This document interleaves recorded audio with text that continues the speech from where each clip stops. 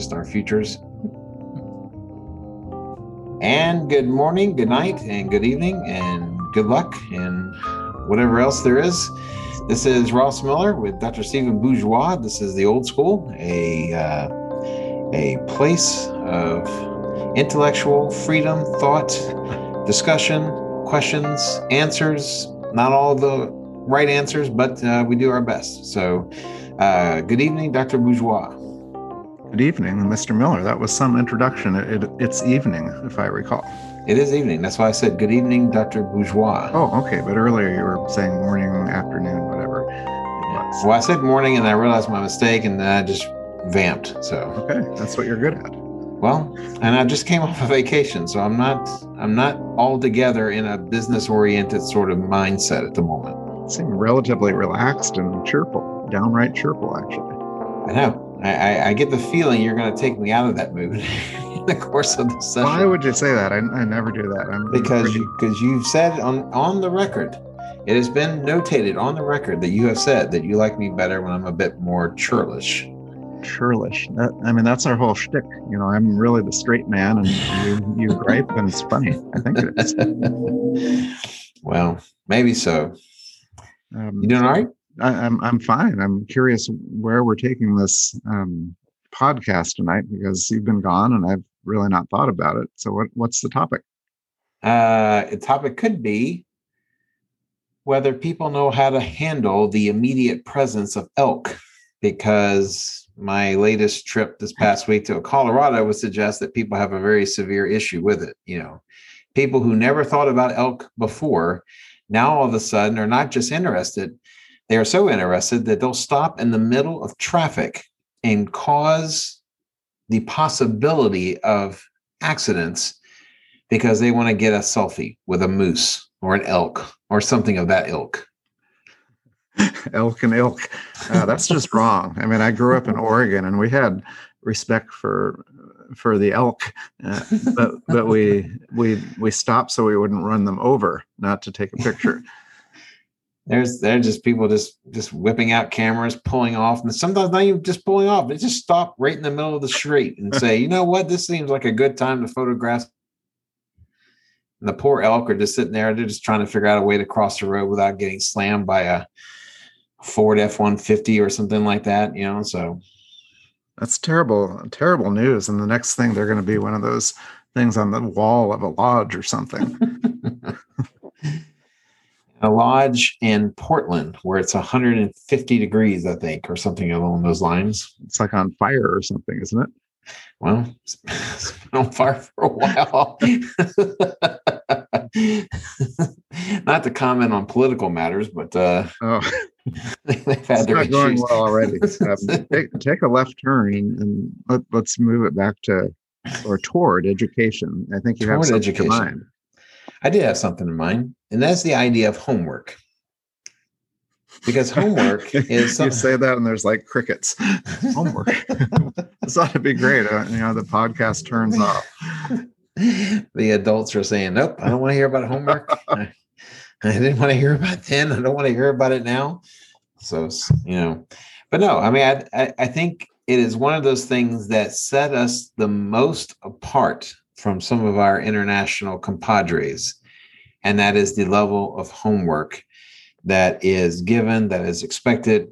And I'm wondering what your experience is, particularly with your vast experience in Germany, about the notion of homework. It's hard because we do homework in a different way. I mean, I hate to use the term busy work, but we give them a certain amount. Many teachers do. And so it's more repetitive drilling, which makes some sense. But I think that the Germans would view homework as something where they're writing or they're reading, more contextual rather than just fill in the blank type activity. So it has to mean something. Sometime they have to write these essays because their teachers, I know that, are always grading them. Right. So I assume that's what it is, but we have a different approach here. That's my impression. And what, based on, because of course, as people may or may not know, you really have cut your teeth research-wise in the areas of motivation. And I'm wondering where homework falls in terms of motivation and as far as efficacy, be it something like reading or be it something like practice. Um, in the final result, are both equally problematic, or is one better than the other? I have a pretty simple opinion on homework. I say unless it's reading or writing an essay, you shouldn't do it. Hmm. And maybe you disagree with me, but I think 6, 7, 8 hours, whatever the school day, should be enough. I think that, as students go home, they need to have fun and then they need to spend time with their family. Mm-hmm. But I mean, we're talking about all grades together. I think it changes as they get older. And if you're preparing for rigorous classes, say advanced placement, there certainly should be homework. But I don't like to see my 6th or 7th or 8th grader doing too much homework. Right. So I think it has to do with the grade as much as anything. So where does that turn happen, do you think? Is it high school where there should be a legitimate expectation of homework? I wouldn't even go that far. I think it depends in high school on the subject. I mean, every teacher maybe gets their self-worth from how much homework they're assigning. Right. But it's not necessary unless the students are, English. You can't really have class without the student reading. And I know they take pains not to read. They'll do anything, Right. genuflecting and whatever it calls for. But technically speaking, they should read. In your course of history, you say it's a reading subject. Well, they need to do that sometime, and they're certainly not reading in your class. Right. So I think those that's it. Something like math, I can imagine needing extra practice on certain things to internalize it. But so much of homework, maybe if it were better coordinated, but students tend to be, not happy with it. Parents aren't, and I'm not sure. I mean, I've looked at the effects of homework on achievement. I'm not talking motivation here, but it's actually not one of the influences that is closely associated with achievement. And there are hundreds and hundreds of influences, and I've looked at a lot of them, but homework is not one of them. So it's not that effective, in the bottom line. Are there models that, we've talked about different kind of models, education models that schools have attempted to follow. Are there any models that attempt to do away with the notion of homework? I can imagine democratic schools. What are we've looked at a couple of them on the East Coast that are really open. When you say democratic, what do you mean? Well, the school is really free as far as what the student decides to study, but the democratic aspect is that students have a voice in policy and how things are run, and so they have lots of meetings where they learn to go to meetings. But it also has a lot of choice involved in what they do during the day. It's very free. So I would imagine that for those types of schools like Sudbury Valley and others that we've probably talked about, that they wouldn't require it by any means. But I guess the whole model is that they would encourage students, through their methodology, to be interested enough to do homework on their own, uncompelled. So if, say, the homework is reading, and that's, by the way, in full disclosure, I teach AP US history, and that is the reading and studying is the bulk of what it is that they're expected to do at home. The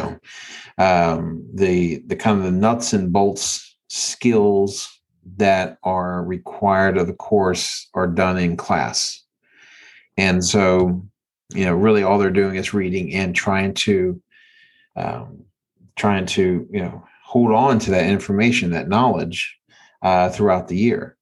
How would you frame what the student is supposed to be doing with the reading as a component of effective homework? There's an activity, called guided reading, where there's a set of study questions and the student reads and writes and reads and writes.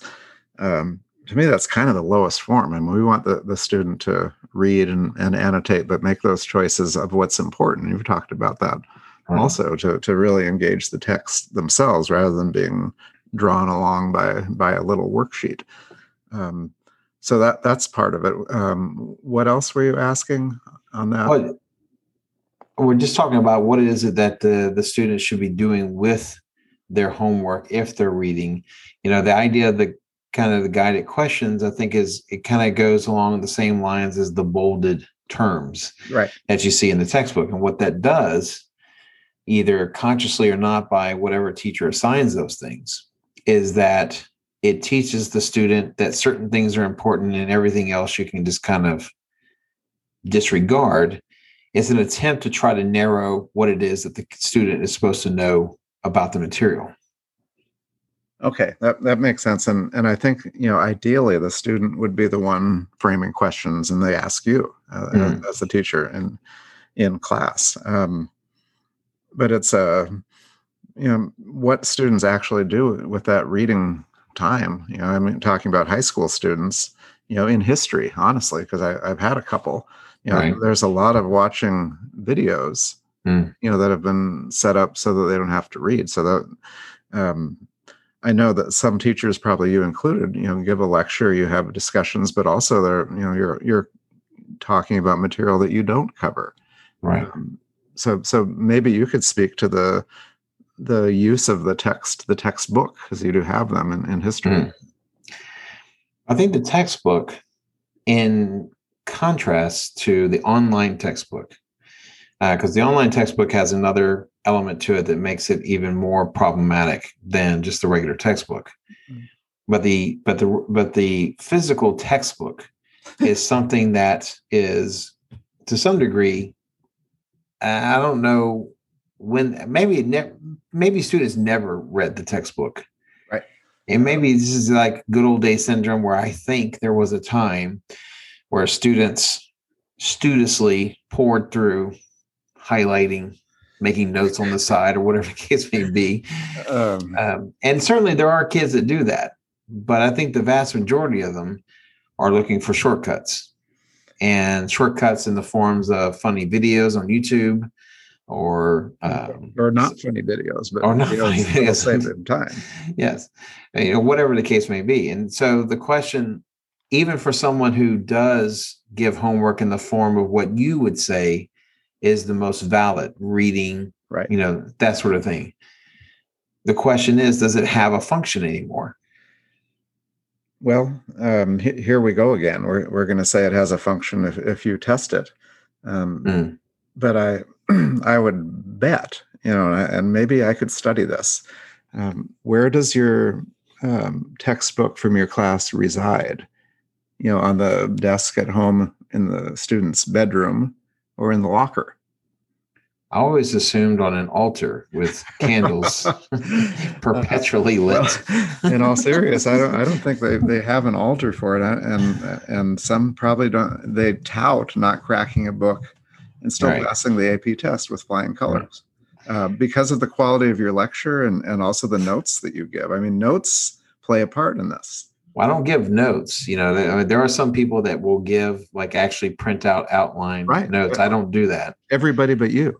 Well, maybe so. I don't know.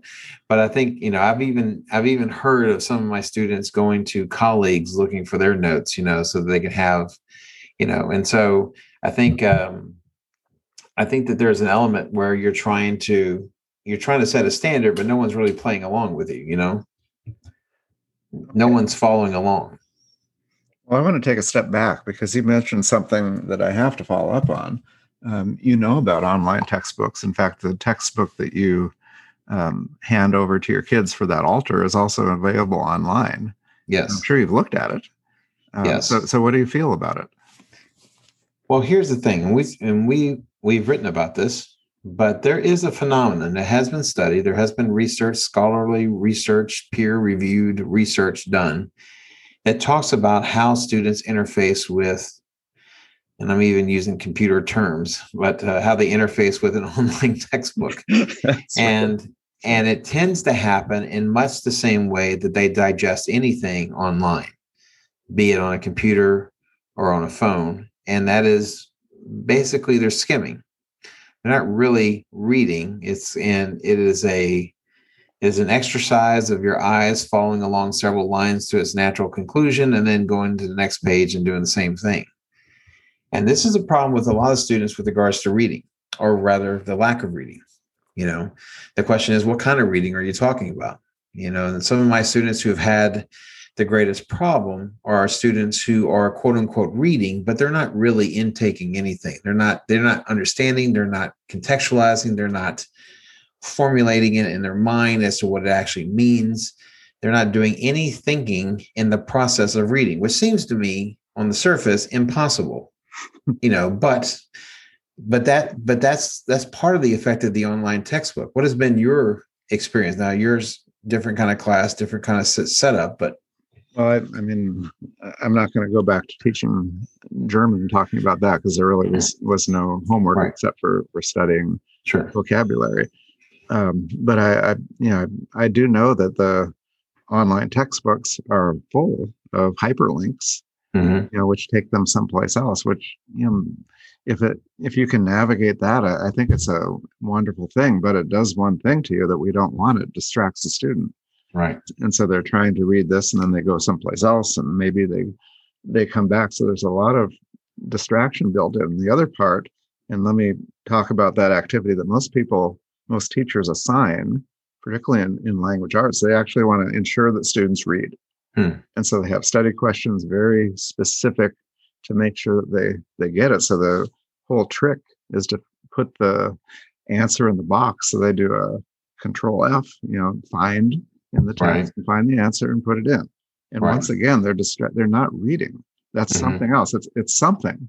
I mean, we can call it something else, but you said skimming. I think it's more, in some ways, more dangerous than skimming, because skimming implies concentration that's prolonged. But this is schizophrenic in a way, the jumping around and searching for individual words so you can get an answer. That's not reading. It's far from reading, and it's certainly not learning.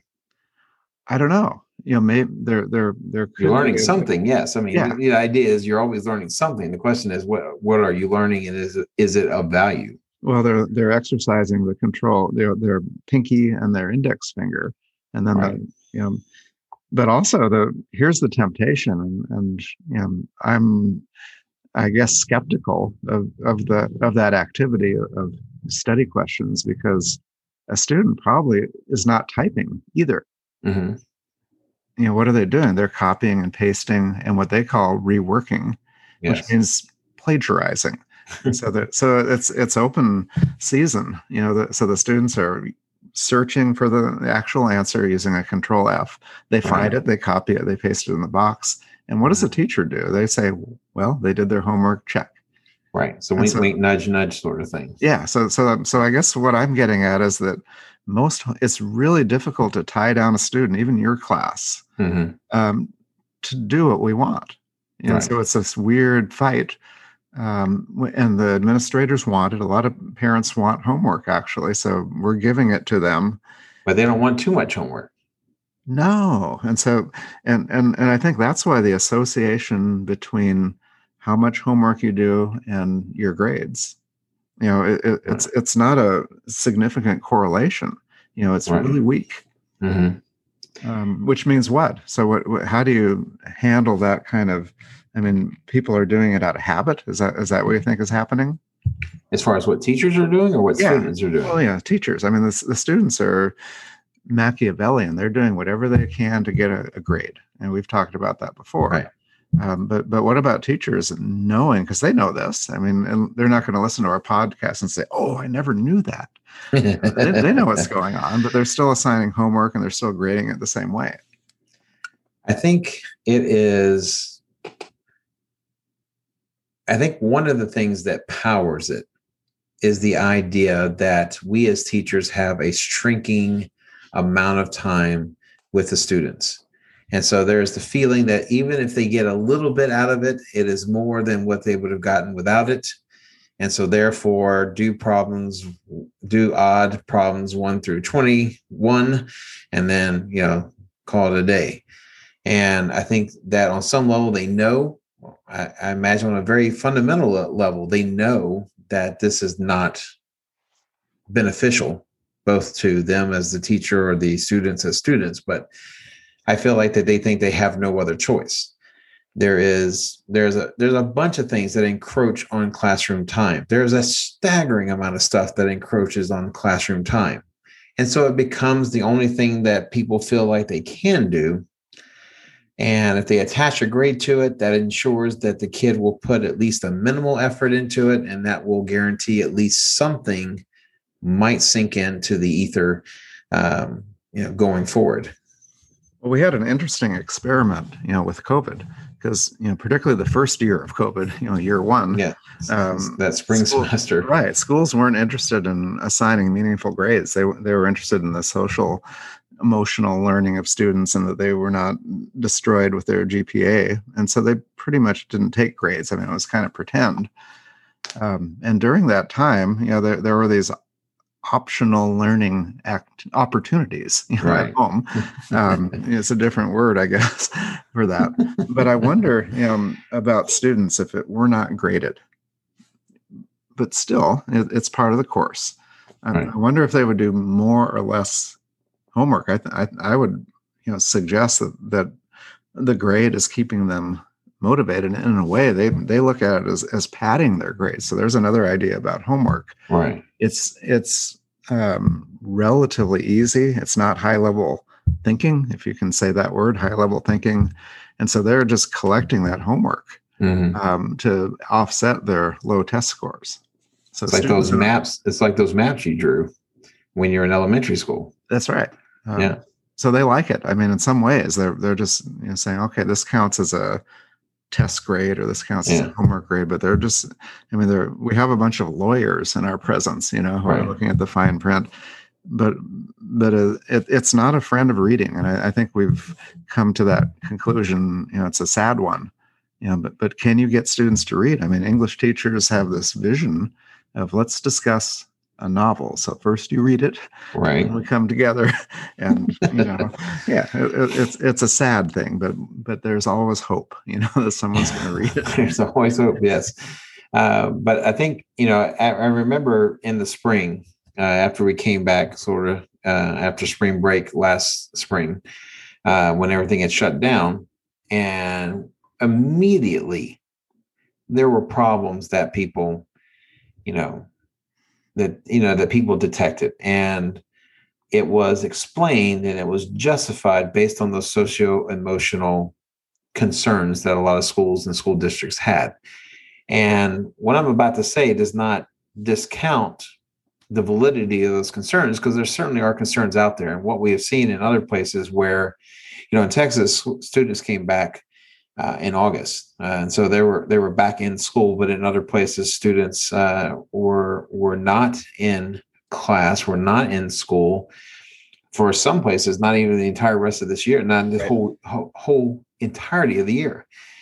And so it's not that those are not invalid concerns, but one of the things that was detected immediately was that there were a lot of students that saw, you're talking about those lawyers, that saw the fine print and said, you know what, I don't have to do diddly, and I'm going to be just fine GPA wise. And that's what they did. Now, some kids were conscientious and some kids did their level best, and I have to recognize that. But I think more than anything, it showed a lot of kids were just checked out. And for example, in our school district, if the kid made any reaching out to you at all, it was considered a contact that had to be counted as some sort of grade. And I remember a colleague came up to me. He said, well, I guess we're seeing the effect of your no grade idea. I said, well, no, this is this is apples and oranges. I mean, this is not the same thing at all, because our notion of no grades is not some sort of student nirvana where everyone is just lollygagging around, here or there and everywhere. There are still assessments that take place in our notion of what a school could look like, even without grades. There's still rigor there. There's still demands there. But, there's some people that kind of jump to a conclusion that this is what happens when nothing means anything, i.e., no homework, no grades, no what have you. It turns into chaos. And then, of course, it got even weirder when we came back in August and kids were still kind of mentally thinking that the situation was still as it was in the late spring of last year, where nothing really mattered. And, and so students had some hard lessons that they learned that first quarter when we came back this year, when they had to realize that, yes, you actually have to do work. So it seemed, I mean, that's a depressing story. Yes, it is. And it does validate I think on the contrary, it validates our idea of, because, we advocate for actual feedback to students, right, and a more authentic assessment where you have them write, long essays and you read them, or you have conversations with them, a panel, whatever it is.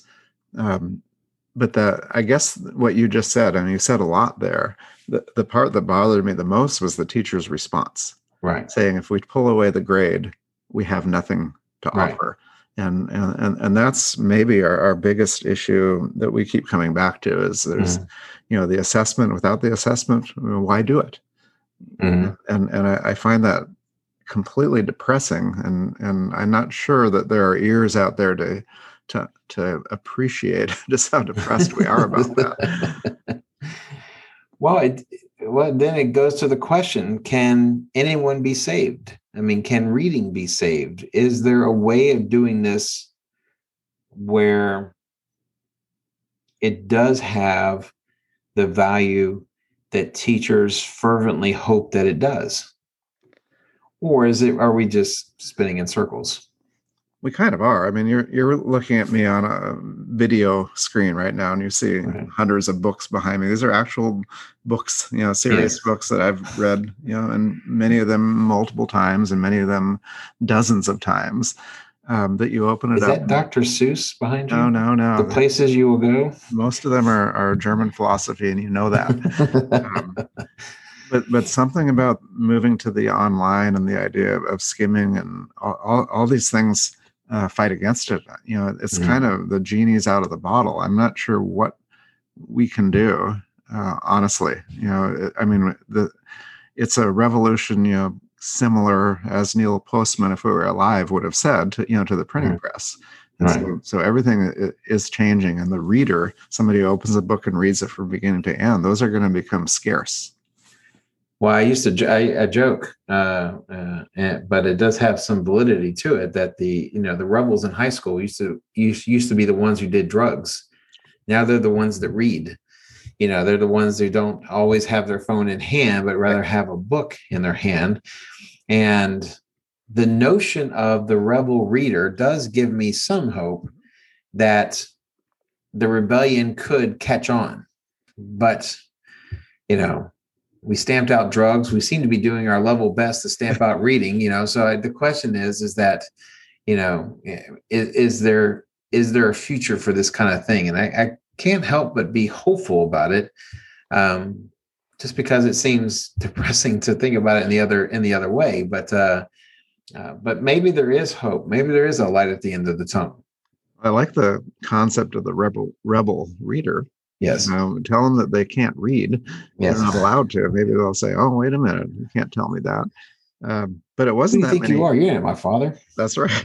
We hear that all the time. But it wasn't that many years ago, when I was teaching, early in my career, and I had something called a philosophy club, and we've talked about this a little bit, where 10 or 12 students would be given a text. And I picked them out, personally, and they were, texts that were challenging, philosophical, provocative, and they would read them and come, and we would we'd have a special room, reserve a room in a coffee shop, and discuss. And that was the philosophy club. There was really no plan to it. Wait, so you had a coffee shop in your school? No. It was out in the world. That's when you could actually meet students out in the world, and you wouldn't be on the evening news. It was all above board, but there was interest in these. It was surprising. You would think it was that type of rebel reader kid, or the Gothic kid or whatever. Yeah. They came from all ilks, I guess. Yes. You had some athletes and everything in between, but there was an interest. They wanted, Right. and they didn't want to just be seen drinking coffee and taking. Right. And that was before there were selfies. They actually wanted to read something challenging and talk about it. Right. So that gives me hope. I don't think students have changed that much. Right. Well, I doubt we have settled the question about homework. Well, we're talking like high school teachers, first of all, and we talked about this last week. We spent a whole hour talking about elementary teachers, and our whole argument here is really high school specific. We touched a little bit about on little kids and homework, but I think we are overdue. We might want to ask this question to those proverbial elementary teachers that you plan to invite, but will they agree? That's the question I want to know. I think they will. I think they're up for the challenge. Okay. Well, I guess we'll see when they say yes or no, but hopefully they'll say yes. Well, we've teased this for 2 weeks now, so we might want to go ahead and invite them. And our first question will be, tell us about homework. Yes. And we'll see if they look aghast or they probably have a better answer than we did. I would be sure about that. Well, I mean, when you say it the way you do, tell us about homework. I think one of the central themes that we come back to is this notion of this kind of forced labor outside the confines of the scholastic environs of the school building. Well so maybe that in and of itself answers our question, but maybe there will be some that will be saved after all. Maybe the rebel reader will rise up, create a revolution. It's a great image, and yes. Here's hoping. Here's hoping. Well, I enjoyed this, Herr Miller, and you brought up a really interesting topic that we might have to touch on again. The elk? Not the elk. The elk is a little bit weird. I really lost a little bit of hope for the direction of this when you said elk and ilk in one sentence, and that was pretty silly if I think back on that. Well, note taken. So I will try to do better next time. I'm glad. Well, Herr Dr. Bourgeois, I hope you have a great evening, and we'll see you next week. Next week it is. Thank you, Herr Miller. Auf Wiedersehen. Auf Wiederhören, we should say. Auf Wiederhören, yeah. My apologies. Bye-bye.